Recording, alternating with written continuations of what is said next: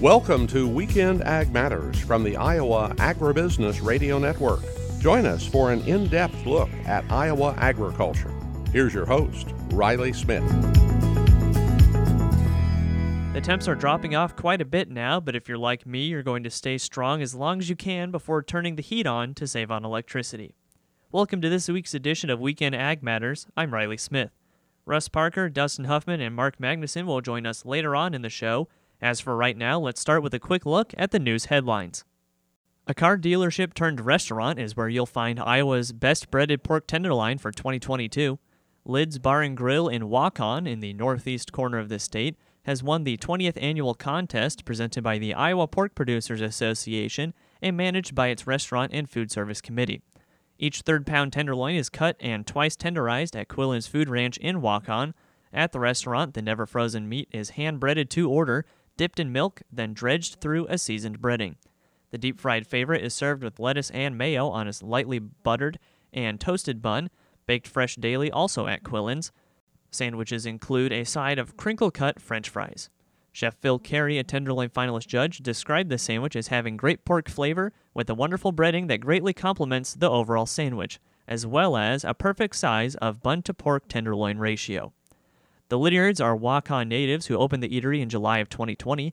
Dan Lydiard had operated West Side Auto Sales on the site for nearly a decade.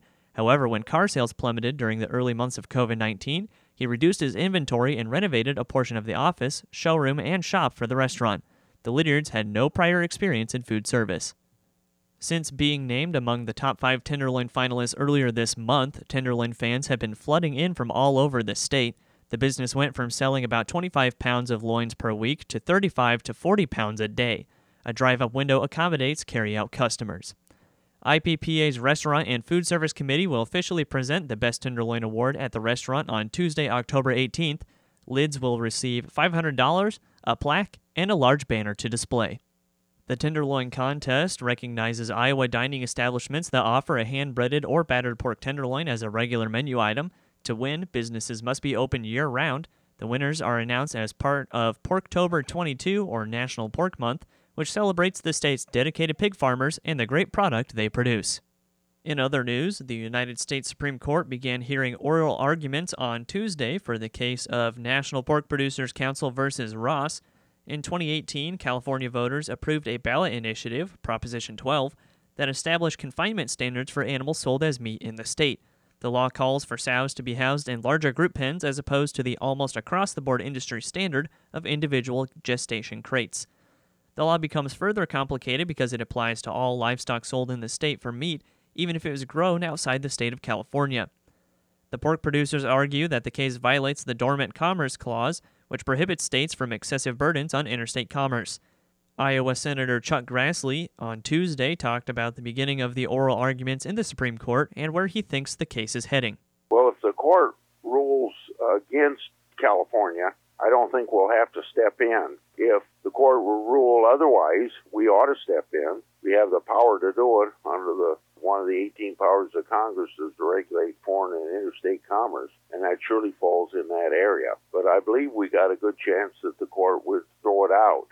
I've been reading commentary on the potential case, and I get that feeling. More than 99% of the pork sold in California is produced outside of the state's borders, which means that producers outside the state would bear the largest share of costs in order to retrofit their operations to comply with Prop 12. And that's all the time we have for news headlines this week. Check out the rest of our daily news stories on iowaagnet.com. We'll go ahead and kick it over to Russ Parker with his faith-based food for thought here on Weekend Ag Matters. Dustin offered some sage words of advice this past week. Fear of heights is emotional, but fear of falling is prudent. And I'm especially glad that I'm not a bird. If I were a bird, you'd find me perched on the lowest branch possible, and flying more than 3 or 4 feet off the ground would not be an option. I drove by Adventureland the other day and noticed a giant swing ride high in the air, and I thought, why do they call these kinds of venues amusement parks? Anything that is over 250 feet up and goes around in circles no less, does not fit my description of amusing. What got me started on this was watching a trailer on the TV for a Sylvester Stallone movie called Cliffhanger. You have got to be kidding me. Immediate toe curl and weak knees. And it's probably no surprise I don't ski. Taking a ride in an open two-seater suspended on a cable with one's feet dangling in midair, you can have my lift pass. Oh, another favorite.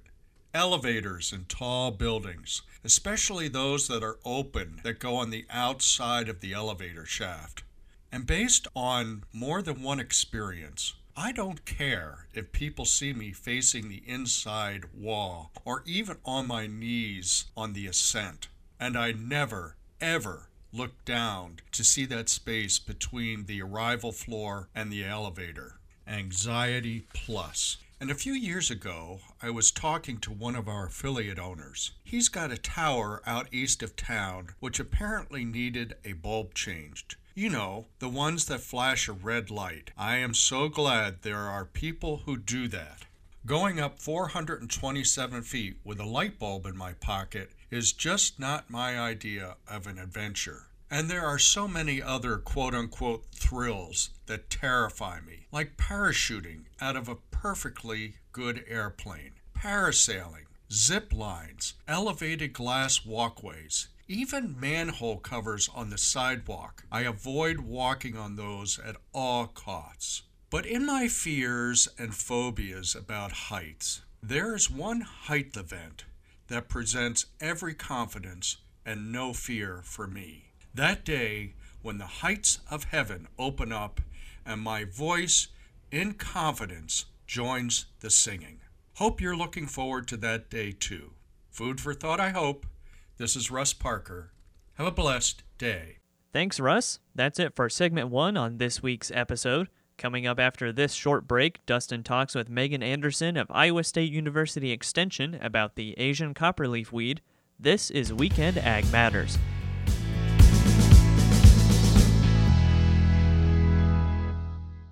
Every detail matters when building a winning game plan. That's why the Cyclones and Hawkeyes rely on better, cleaner now biodiesel to power their team buses on game days, delivering success on the field, in the field, and in the environment. Make biodiesel part of your game plan by visiting iasoybeans.com. Biodiesel. Request it, grow it, use it. This message brought to you by the Iowa Soybean Association and the Soybean Checkoff.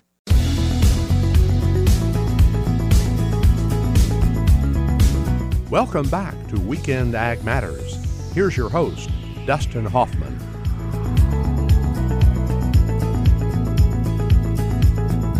Welcome back to the second segment of Weekend Ag Matters. I'm Dustin Hoffman. Asian copperleaf may not be something you've heard of too often. That's because it hasn't shown up in Iowa all that often, but we have seen it. There was an outbreak in 2016 in Black Hawk County. We also saw some again in 2018, and now it's been found again in 2022.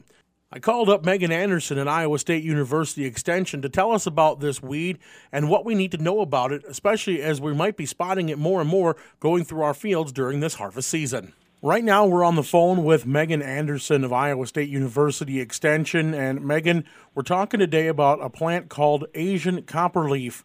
Tell us a little bit about what it is. Well, that's a great question. There's a lot that we don't know about it, but it is an annual weed, so it reproduces by seed every year, and it's from native to parts of Asia as well as Australia, and it's just a new find here in Iowa that we've discovered in several crop fields, and it has us on a little bit of heightened awareness because we do know that there are reports of herbicide resistance from its native range, and we don't know how it got here, and so it's just a very unusual find for us, and we want to make sure that we can as best understand what potential threat it might pose to our crops as possible. All right, speak to where it's been found so far in the state, if you could, please. Well, so the first find was in Blackhawk County near Cedar Falls in a seed corn field. And actually we forgot, but there was another find in a seed corn field near Humboldt, Iowa, 2 years later in 2018. So 2016, 2018. And now this year we found a third find of it underneath a soybean canopy in Grundy County, about 30 miles or so from the first find. Now, tell us how it's identified, what it looks like, and so our listeners know what they're looking for. Yeah, so probably the biggest thing that has made people notice it so far seems to be that it forms kind of a thick mat of plants underneath the crop canopy at harvest. And so every report that we've received so far has basically been around harvest time. And up close, the plants are pretty nondescript looking. If anybody's familiar with copperleaf species, it looks very much like any other kind of copperleaf you might run into. It's got, alternate leaf arrangement, sort of like an elongated egg-shaped leaf that's pointed at the tip with small teeth around the outside. But the big key this time of year, or at least in the fall, is that it has these things called bracts, which are modified leaves associated with flowers. And they have these large circular or almost heart-shaped bracts that surround the flowers where they're producing seed. And so that's probably the most obvious thing that somebody might notice on the plant and how we would differentiate it from other Acalypha or copperleaf species. So as you mentioned before, though, it does have some traits of herbicide resistance. Can you speak to what information we do have on that? Yeah, so there's basically two different sources that we have found reports of herbicide resistance. One is a USDA risk assessment report for this species that happened in 2012 that actually notes a research study that from China referring to it as a glyphosate-resistant species. And so we don't know whether that's one biotype or whether the stuff here could also be glyphosate-resistant. Those are things that we would really like to know.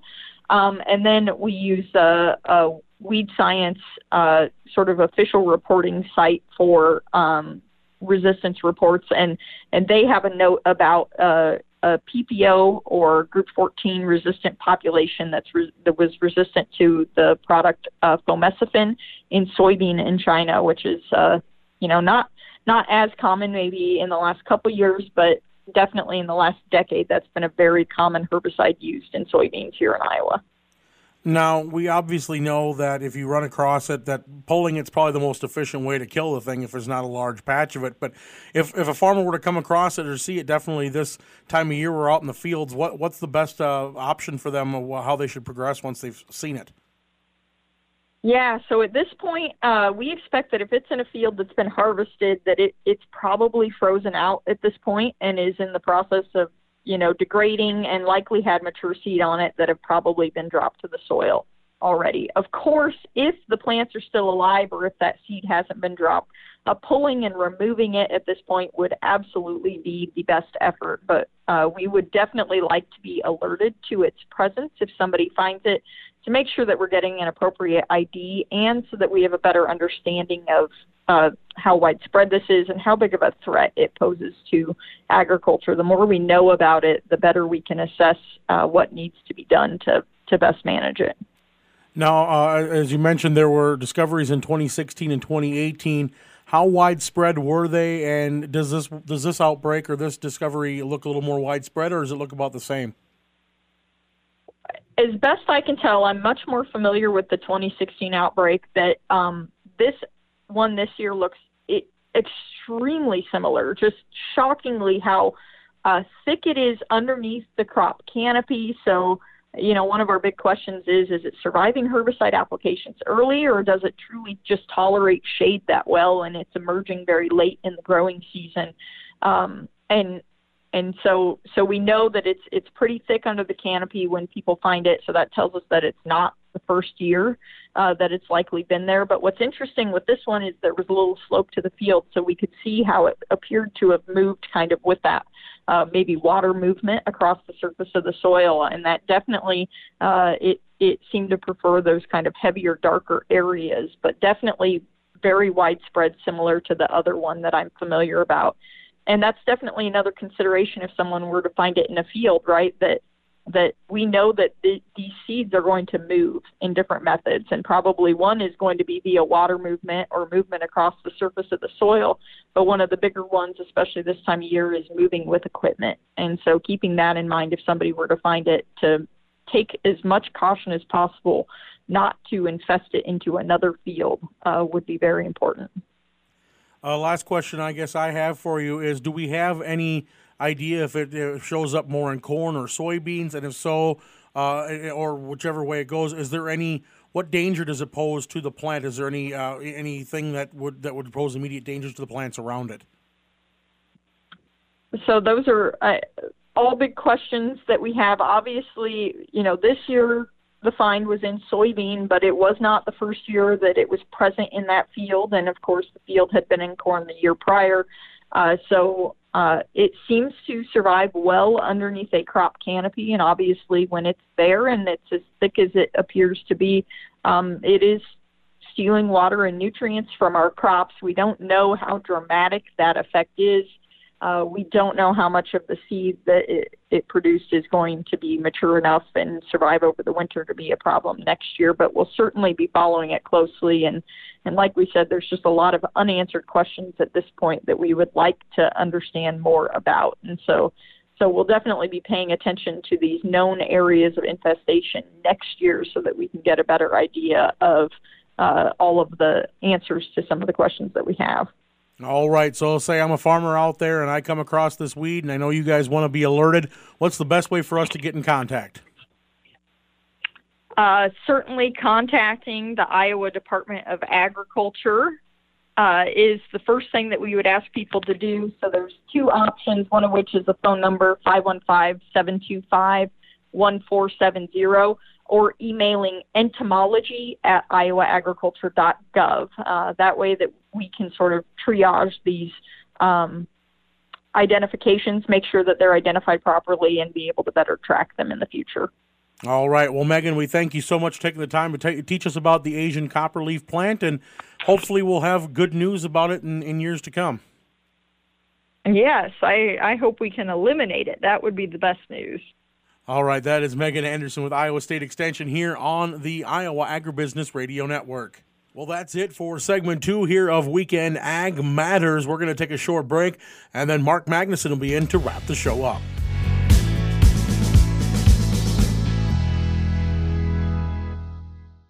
October is Pork Month, and in Iowa we have no shortage of pork producers to celebrate. In all, there are 147,105 Iowa jobs created by the pork industry through direct, indirect, and induced jobs, and those jobs in turn create $8.64 billion in labor income. Make sure you support one of Iowa's most important industries by enjoying some farm-raised Iowa pork this month. This message is brought to you by your friends at the Iowa Agribusiness Radio Network.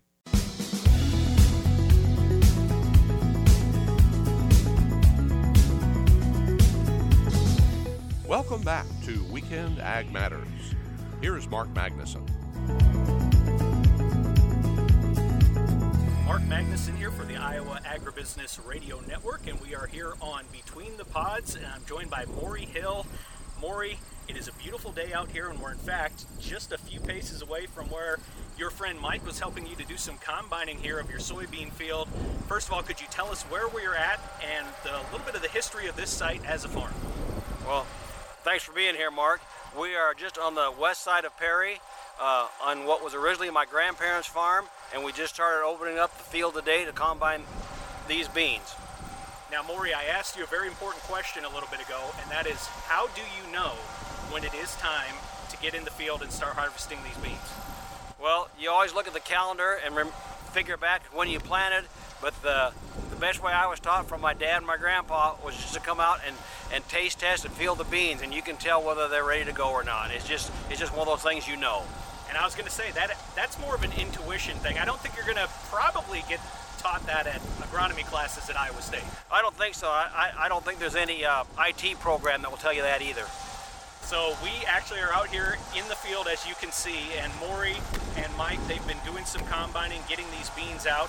Maury, you mentioned to me that you did get these beans planted a little bit later than if in an ideal scenario you would have been in the field a little bit earlier this year, but it didn't work out that way. Correct. Our April was so cold and wet that hardly a wheel turned in this area, and so my corn didn't get finished till about mid-May, and then we turned right around to beans. So these beans got planted right before Memorial Day, about the 22nd or 23rd of May, which is, ideally, I would have liked them in the field, in the ground, a month sooner. Have you ever had to plant that late before, or was that a new experience for you? Oh no, you've been at this long enough. You get all sorts of places over the calendar, so it wasn't new. It's just nothing that we like to do. And that is another important point. As a farmer, how important is it to be adaptable, because that calendar is always shifting? Oh, it just goes with the job. You got to be flexible and just roll with whatever nature throws at you and be able to deal with it. And you make the best of whatever you got. And Maury, how long have you been farming? I started part-time farming with my father in '80, right after I got married, and I had off-farm income for the first 20 years, but I've been farming full-time since 2000. And Maury, have you seen these yield numbers continue to climb each and every year? Is it almost like clockwork that the next year it just seems like, because of the hybrids and all of the adaptable traits and everything, and the technology has just caused those numbers to climb? It has, Mark, and I attribute that to our genetics and to just the research that goes into the stuff we plant nowadays. But the one thing is, if you don't get that bump every year, you think something's wrong, and so I take it with a grain of salt. You expect a little bump year after year, but you got to have both sides of the line to get average. Maury, do you ever stop and think about that when you first started planting soybeans, just how different things are compared to now? Oh my gosh. Yes, when I started with my father, we were on, 40 to 38 inch rows, and, populations, we weren't pushing them either on soybeans or corn. And now here we are in this field. They were drilled beans into standing corn stalks, so they're no-till. And I'm not sure what my grandfather and my father would say about this, but it's just what we do nowadays. And are you a big advocate of the no-till? I am. With all the emphasis on climate and carbon reduction, if there's something we can do to help keep that carbon in the soil, it helps farmers, it helps me, it helps my bottom line, and it also helps the environment. So I think no-till is the way to go. And you also think about it, Maury, someone that could be in your spot, who knows, 50 years down the line, hopefully still being able to farm this ground. It goes into the sustainability aspect of it too. That's another big word in this day we live in, is sustainability. And so, I think I'm sustainable because I'm here standing talking to you. But like you say, whoever comes after me, I want them to be able to stand here and talk to somebody else if they're sustainable also. And Maury, not just soybeans, you also plant corn. What else goes into your operation? How many acres do you farm? I farm row crop about 300, 150 of corn, 150 of soybeans and on a rotational basis. So I'm considered a small farmer by today's standards, but by working with my neighbor who also has about the same amount of acres, we can make it work and still be profitable and hopefully sustainable. And Maury, you mentioned just got the combine rolling for beans. About how long will it take you to get done with beans and then start thinking about corn? Well, once we get done here, we'll move up to southern part of Boone County and start up there where Mike lives and where I grew up at.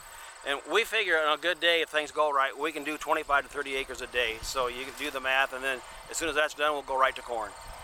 Maury, there's a lot of different uses for soybeans. You are an Iowa Soybean Association member, so you're well aware of all of the benefits of soybeans. But do you think about that when you're out here farming, all of the different things that these beans can do? Well, it's, when I'm out here doing this sort of stuff, I'm focused on, getting the beans into town or into the bin. But also, if I'm in the combine, you think about every 6th row of soybeans goes somewhere else. We sell it across the pond or to China, and to me that's amazing that we have that much trade with our soybeans. And so when you think about that, that's really important for my bottom line and all soybean farmers in Iowa, that they can contribute to that and hopefully have a better lifestyle. And Maury, does that give you a sense of pride too when, let's say, people from another country, we just had a delegation from Taiwan that was in Des Moines, and they were purchasing some crops down the line here just from the state of Iowa because they know that quality? That's an awesome thing. I never would have dreamed I'd be doing that as a board director for the Soybean Association. We actually, my wife and I got to have dinner with them last week in Des Moines and visit with them. And what trade missions I've been on and with the Soybean Association, it's really positive that we can see those people that want our product. They understand the quality that we raise and that they want it, and that they can put a face to the people that sell them to them. Now, did I hear right? A little birdie told me you just actually were on a trip, weren't you? I was in Cambodia in June. And what was that trip for? What did you learn about in Cambodia? That trip was for aquaculture, feeding fish. And what we're trying to do is teach the Cambodians how to use soy meal in their fish rations instead of fish meal, because it's being depleted, and that they can turn to a sustainable food source with U.S. or Iowa-grown soy meal in their fish rations and better their aquaculture and the people that want to eat fish. And does that soy meal get the job done just like fish meal would? Oh, it does it, and from what I understand, it's even better because of the amino acid profile that soybeans have, that it's tremendous growth and return of investment for the fish farmer. That was Maury Hill, a Central Iowa soybean farmer and a board member of the Iowa Soybean Association. Thank you to Maury for joining us on the show. That brings us to the end of this week's edition of Weekend Ag Matters. Thanks for tuning in. You can find replays of this week's show and all of our Weekend Ag Matters episodes under the podcast tab at iowaagnet.com. For Russ Parker, Riley Smith, and Dustin Huffman, I'm Mark Magnuson. Thanks for listening to Weekend Ag Matters on the Iowa Agribusiness Radio Network.